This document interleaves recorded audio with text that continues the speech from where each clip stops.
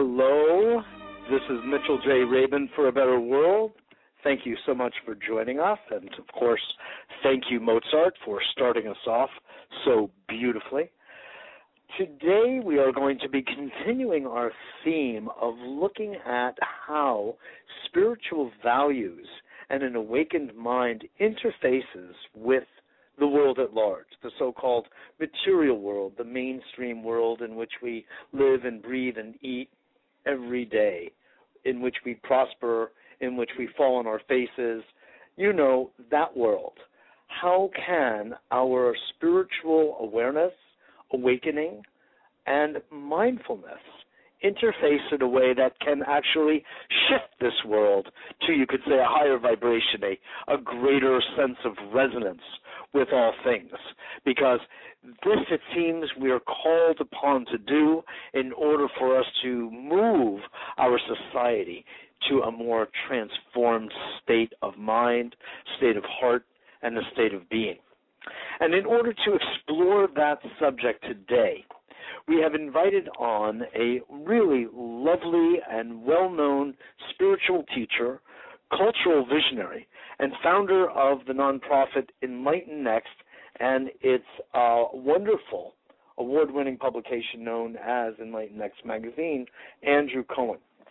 Andrew has been around teaching on the circuit, literally globetrotting, for the past, I'd say, 14, my gosh, it could be, 25, 27 years. And he has gotten to be quite familiar with some very wonderful, notable people, such as Ken Wilber, such as Deepak Chopra, Don Beck, a whole host of real movers and shakers in our world on intellectual, spiritual levels and moving our culture forward in a direction that I was speaking about at the beginning of this hour. We're going to be focusing with Andrew on his book, Evolutionary Enlightenment, A New Path to Spiritual Awakening, that has just some commendations, some comments that are just extraordinary from people, like some of whom I've already mentioned, Marilyn Schlitz, Michael Murphy, Barbara Marx Hubbard, who we've had on the show, same with Gene Houston. Really, really lovely things, and Andrew really being acknowledged as being a teacher in his own right of real merit. So it's really a pleasure to have Andrew joining us today to talk about this book. Andrew, are you on the line? Are you on the line, Andrew? Yeah, I'm with you. Okay, here you are. Wonderful. Welcome to A Better World. I'm looking forward to this. Isn't that a wonderful title? I mean, it seems like it goes really very compatibly with your notions in evolutionary enlightenment. Well, all spiritually motivated people are inspired to make the world a better place. That's the amazing and marvelous thing about the spiritual impulse in human beings is that, in fact, as I like to call it, I call the spiritual impulse the evolutionary impulse, or the creative force, in the cosmos, the same energy and intelligence that created the universe and is creating it. So all spiritually motivated people, knowingly or unknowingly, are awake to that impulse and definitely want to make the world a better place. Exactly. It's very much a spiritual, and I really like to keep it grounded and say it's a heart impulse, It's something from a very deep resonance inside our hearts that really want us to share, to give, to receive as well. But it's very much to connect on a heart level, a deep level with other people. You use the word in evolutionary, which has become rather cachet today. Many people like that word, Barbara Marx Hubbard and many others out on the West Coast and everywhere, actually. But as I've been reading your book, Andrew, it occurs to me that the word is basically interchangeable with the word that we used to use a lot of growth, that there's this impulse to grow, to expand, to develop. Would that match your understanding? I think that is a fabulous comparison, that evolution is about growth. But we just want to put it in the context that evolution is happening everywhere on all of the fundamental dimensions of being or existence, and when we actually see that, that is so exciting. And so what that means is that we recognize that we're all part of a cosmic process. The universe came into being 14 billion years ago and has been that's when time and space emerged, and that gave rise to a developmental process. So the cosmos is in a state of becoming, growing, is the word you use. And then we realize that out of this cosmic unfolding, through the miracle of emergence, from the energy, from this emergence of energy and matter, there was this dramatic appearance of life. So from energy and matter, life appeared, and then we have the evolution of biological life. So there's the evolution of the cosmos, which gave rise to biological life, and then we have the evolution of life, and then from life, mind, or the emergence of human culture, right? So when you realize that the cosmos, the material cosmos, the biological life, and the emergence of mind or culture are all part of one process, so that the evolving cosmos gave rise to the evolution, the emergence and evolution of life, which gave rise to the emergence and evolution of mind. And when you realize that cosmos, life, and mind are part of one unfolding process, that you are and I am an inherent, inseparable part of that one process that's going somewhere, it's quite mind-expanding. And when you also connect that to the fact that when you or I experience or awaken to a spiritual impulse, a spiritual motivation, an evolutionary motivation, which is the felt desire to become more conscious, I feel compelled that I have to become more conscious. You realize it's the same energy and intelligence that gave rise to the material universe, the same energy and intelligence that gave rise to the biological universe. To life itself. To energy and intelligence gave rise to mind and culture that we're experiencing, that is trying to awaken and evolve, and to use your word, grow through us. That's very exciting. Exactly. You remind me, Andrew, of a talk I attended of the, as they refer to him as penseur extraordinaire, Terence McKenna of the 20th century, who in many ways replaced and went beyond, I think, Timothy Leary, who wrote a book with Rupert Sheldrake, the famous British biologist responsible for promoting the notion of morphogenetic fields. When in this workshop, Andrew, Terence, who was regarded very much as a teacher and an icon in his day, was asked, Terence, what is God?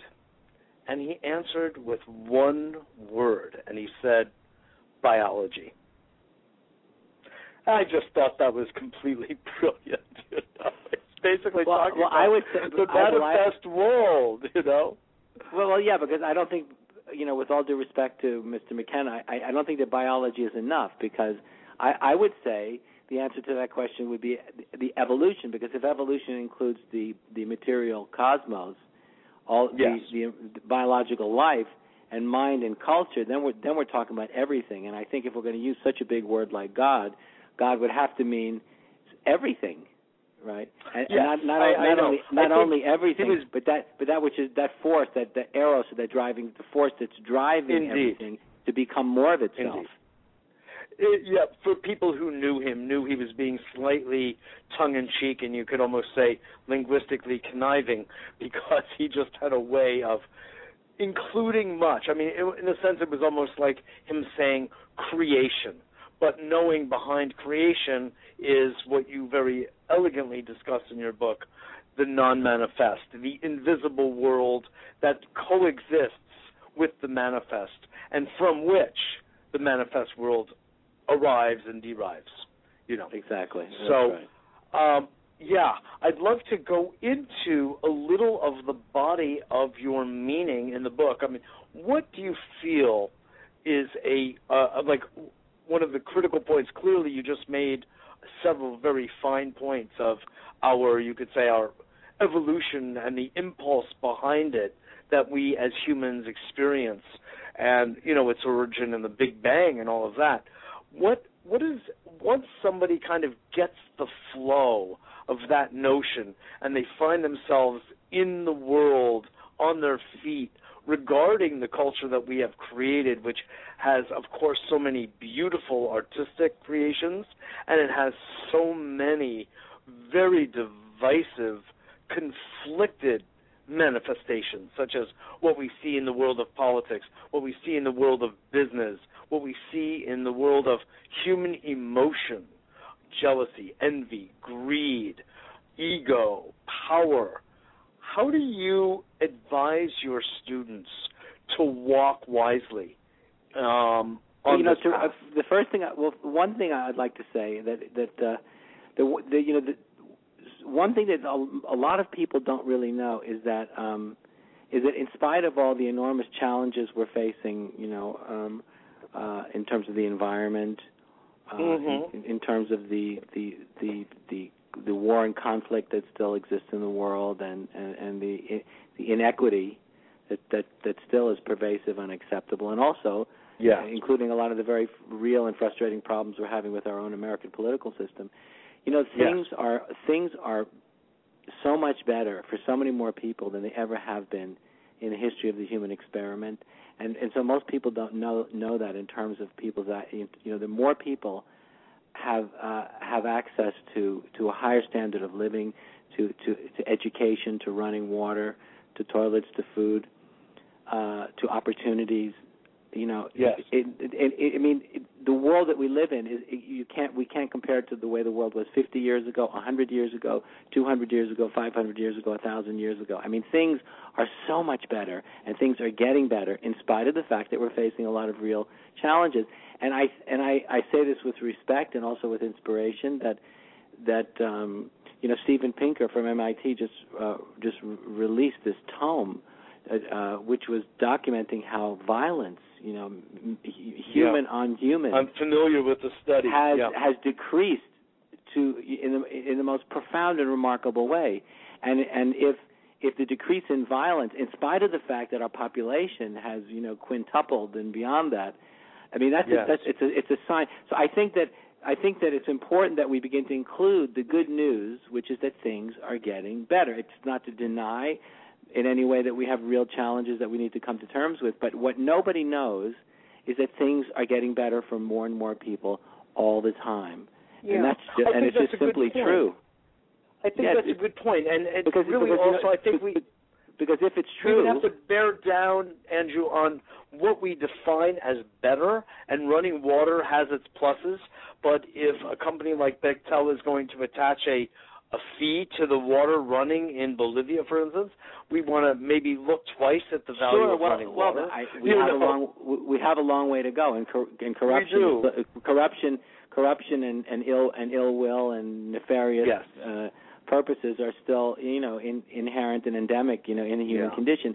But there's a larger point, which is that things are getting better and are a lot better for more people than they ever were, and they're continuing to improve. And so what I'm saying is this is a revolutionary point, because most people don't know that, because the speed that information is passing these days is so quick that all we hear about is everything that's going wrong, which tends to give us a warped perspective on reality. That's a good point. I remember Chogyam Trungpa Rinpoche, that few people seem to remember these days, but is largely responsible for importing Tibetan Buddhism to both Europe and America, said, just the invention to the Tibetans of the fork was a major evolutionary step. I remember, I think that's helping to illustrate your point. No, it is. But I remember the one time I saw the great Rinpoche, Chogyam Trungpa, I saw him give a speech in New York, and I remember in those days, this was the end of the 70s, beginning, and he said, because that was the time when I'm sure you remember, we were all worried about nuclear war. Sure. We were all desperately afraid, and he basically I still am. Well, but yeah. the Rinpoche declared in front of the audience, the packed theater. He said, everybody's worried. He said, do not worry about it. He said, we're not going to do that. He said, we're not that stupid. And there was something, I was terrified at the time, and I remember he said it with such utter confidence that I found it's stunning. I said, how could he possibly be so sure? But he said it he made the statement with such utter confidence that he forced everybody to listen and to consider the inconceivable. And guess what? Yeah. So far he's been right. Right. Because I the way we were him thinking for that. Yeah, the way we were thinking in those days is that kind of nuclear annihilation, some kind of nuclear catastrophe was inevitable. But remarkably, since the last great world conflagration of World War II, there hasn't been any kind of conflict anywhere near that scale. Correct. Correct. So this is something that personally I've been thinking about quite a bit, and the reason that this is important because if it's true that generally things are getting better, in spite of the fact that we have very real problems we have to face. We have some reason to feel good about ourselves. It doesn't mean we're out of the woods or that we don't have we don't have a lot we have to change and deal with. And I agree with that. We still have to fight the good fight. But I think knowing that things are generally improving in spite of all these challenges for more and more people is something worth internalizing. I think it's worth noting, and I think that I take issue with Pinker's whole premise, by the way, because I think that what has happened is it could be that physical military violence has decreased historically, but I say that violence has utterly increased, but it has become more subtle. It's become more in the domain of language, advertising, PR. There are many other environmental assaults on us that are, to me, all acts of violence. GMOs in our food. You see what I mean? It just has taken different forms. But the level of violence, I personally think, has actually increased over time with more new, clever, innovative ways to perpetuate it. Look, nonetheless, if we had more time, if we had, yeah, we could discuss that. If we had more time, I would argue my point more passionately and more vigorously. But I want to say for the record, and I say this with much respect, I completely disagree. Yeah. But anyway, that doesn't matter. That's okay. Yeah, we'll get to that another time. Nonetheless, I think I agree with your point that we have a lot to be happy about, and I wholly agree with that. I think the entire human design is utterly amazing and miraculous, and there's so much to actually celebrate, which is, I think, why my heart has broken and does break so much in the face of the issues that we are facing. What I'd like to know from you, Andrew, is how is it that you kind of guide your students when facing with the miracle of what and who we are on the most sublime level with the material manifestations of our conflicts, and how do you help your students deal with the reality of the world? Right. So, and this is something I noticed also when you were speaking earlier in the show and you gave your introduction. You see, I don't see the quote unquote material world as existing out there somewhere. That when we deeply awaken, we realize that we're part of one unfolding process. Okay. Yes. So the material world is not somehow separate from some kind of spiritual realm or spiritual domain or spiritual dimension. The quote-unquote material world is an inherent part of the world, and if we realize that we're part of one process, that energy and that energy and light and matter gave rise to life, which gave rise to culture and mind and interiority, and the capacity to awaken to deep interiority, which is spirit, we kind of realize it's all one, and the ultimate nature of the world, of the universe, is inherently a spiritual process. That what's driving, there's an energy and intelligence that gave rise to the material universe, that gave rise to life and mind and culture and deep interiority. That the nature of that energy and intelligence is spirit itself. So when we see it from that point of view, it's all spirit in action. So therefore, everything is spirit in action, and so therefore, from that perspective, the very real challenges that you or I or any of your listeners or any human being face in our lives are all an inherent part of a spiritual process. And so all the challenges we face, yes. from the mundane to really profound challenges, are all part of one event. And the world is, when you begin to see what it is, the world out there and the world in here are one, and it's all spirit, unfolding. Yes, we agree completely. I really positioned it that way because many people tend to look at the life of the spirit in some kind of old monastic format, that internally I live a life of bliss and I am one with the divine. And then there is this classical Indian notion of the dirt bag, so to speak, the physical body, the physical domain. I much more appreciate what you're saying as essentially one continuum, which is the way I look at it. But no, exactly. Right. And I mean, how do we look at this in an integrated way? In other words, how can we take our spiritual awareness, Andrew, and bring it, kind of plow it into the upgrade of our world? Well, I think the way we want to understand it, that what we call spirit is primordial. What the Buddha called the primordial spirit. The birthless and the deathless, the uncreated sure. and the unborn. So we can understand that the material universe emerged from timeless, formless emptiness, and that timeless, formless emptiness is the deepest part of the self, and it's the deepest part of reality itself.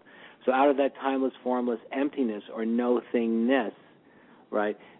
The desire. I interpret the creative process, all of manifestation, as a desire to exist. There's the evolutionary impulse or drive in the universe. We can reasonably interpret and understand as a drive to exist in time and in space and in form, and then as life, as life, and then ultimately as sentient life, as mind, and ultimately as self-reflective awareness. So I think that the traditional mysticism, the traditional view of enlightenment, is a transcendent one. It's one where we reject the body, we reject the world, we reject time, and space, and form, in order to transcend all of that, in order to experience freedom from the world. That enlightenment or spiritual freedom is the freedom from. But then there was, especially for example in Buddhism, there was the Mahayana revolution, and the Mahayanists realized that form and emptiness, right, the world of manifestation, and the realm of the unmanifest, are one and not two. And we understand that when we look at cosmic evolution, because energy, light, and matter emerged from that primordial emptiness. So we say form and emptiness are one and not two. And then we realize that the world of form, the world of manifestation, is evolving, is going somewhere. And the drive to go somewhere is that evolutionary impulse, that evolutionary motive in the universe, which is the urge towards greater complexity. So when you realize that form is emptiness and emptiness is form, and the world of form is going somewhere new, and that my desire to evolve and your desire to evolve is the manifestation and pulsation of God, or the energy and intelligence that created the universe, it awakens in us a desire to want to be here in the world, in our body, as creative engines. Yes, exactly. Beautifully put. I would like to kind of come full circle to something that just occurred to me. Now, we've only got about a minute or two left, but I would like to ask you this final question. I'd like to let you tell people that you are going to be in New York City giving a workshop this coming Saturday, and that would be April 14th, correct? I'm teaching in April 14th for a half day from 1 till 5. And if anybody's interested in details, they can go to my website at andrewcohen.org. Excellent, excellent. I want to ask one last question of you this time, and surely we'll have to have you on again and go further. We're just getting warmed up. I know. Our engines are moving. All of this interesting Jewish, Buddhist, spiritual energy going, you know? I think we're from the same tribe, you know? Same tribe. Talking about that tribe, we have another one of our tribe members, Sensei Glassman, who the Riverside Zen Center, who many years ago got the inspiration, talking about inspiration, to go up to Yonkers and start a bakery in the worst part of town. It's gotten so successful, they've passed it on to the local people there, and it's been on 60 Minutes, one of the best-watched shows on the planet. I was wondering if there was anything in your group, you have students all over the world, that manifest in the manifest world that impulse toward sharing and that level of, how do you say, generosity of soul, that Mahayana spirit, that it all looks in its own way sort of parallel to what Sensei Glassman did there up in the bakery. Well, I have some students that are doing work in Africa, trying to bring stoves that have a completely different kind of fuel that doesn't create pollution. Oh, the solar stoves? Yeah, that could change the lives those, of countless people. I have other of my students that are very interested in the evolution of women's consciousness, because they're in the women's movement. There's a lot of people stuck, and one of my students just wrote a book about this. Carter Phipps, a close student, a colleague of mine, wrote a book that's coming out this summer by Harper Perennial about the significance of people who embrace an evolutionary worldview. Yes. I have students in Germany that are doing wonderful work. I mean, my students all over the world are really turned on, very inspired people that really do want to make the world a better place. And that wonderful. Yeah. Wonderful. That's beautiful. That's very heartening, Andrew, and I really appreciate it. And the good work you're doing, and Enlightenment Next is a magazine I think is fabulous. And I really need to submit a few articles from a better and about a better world to you for it. I really, really think well of it in your work. So thank you for being our guest today. It's been my pleasure. And if you and I are going to really talk together, we need at least an hour where we can really wrestle each other a little bit more. Exactly. In classic Talmudic form. Yeah, exactly. Wonderful. Exactly. God bless you. Thanks again. I really appreciate it, Andrew. Lots of love. Lots of love. Bye-bye now. Andrew Cohen, the author of Evolutionary, Enlightenment, A New Path to Spiritual Awakening. Good work, with foreword by Deepak Chopra, and just really enlivening, inspiring material. He's really put together a fine book and is doing great work across the planet. This is Mitchell J. Rabin for A Better World. I'm so glad you joined us again today. Thank you so much for tuning in to these ideas that are really about creating a better world. Visit us at our website at www.abetterworld.tv, abetterworld.tv, and get on our newsletter if you're not getting it already, and learn about the Monday night show on Progressive Radio Network and the TV show every Tuesday night as well. Thanks again for joining us, and I look forward to seeing you all next week.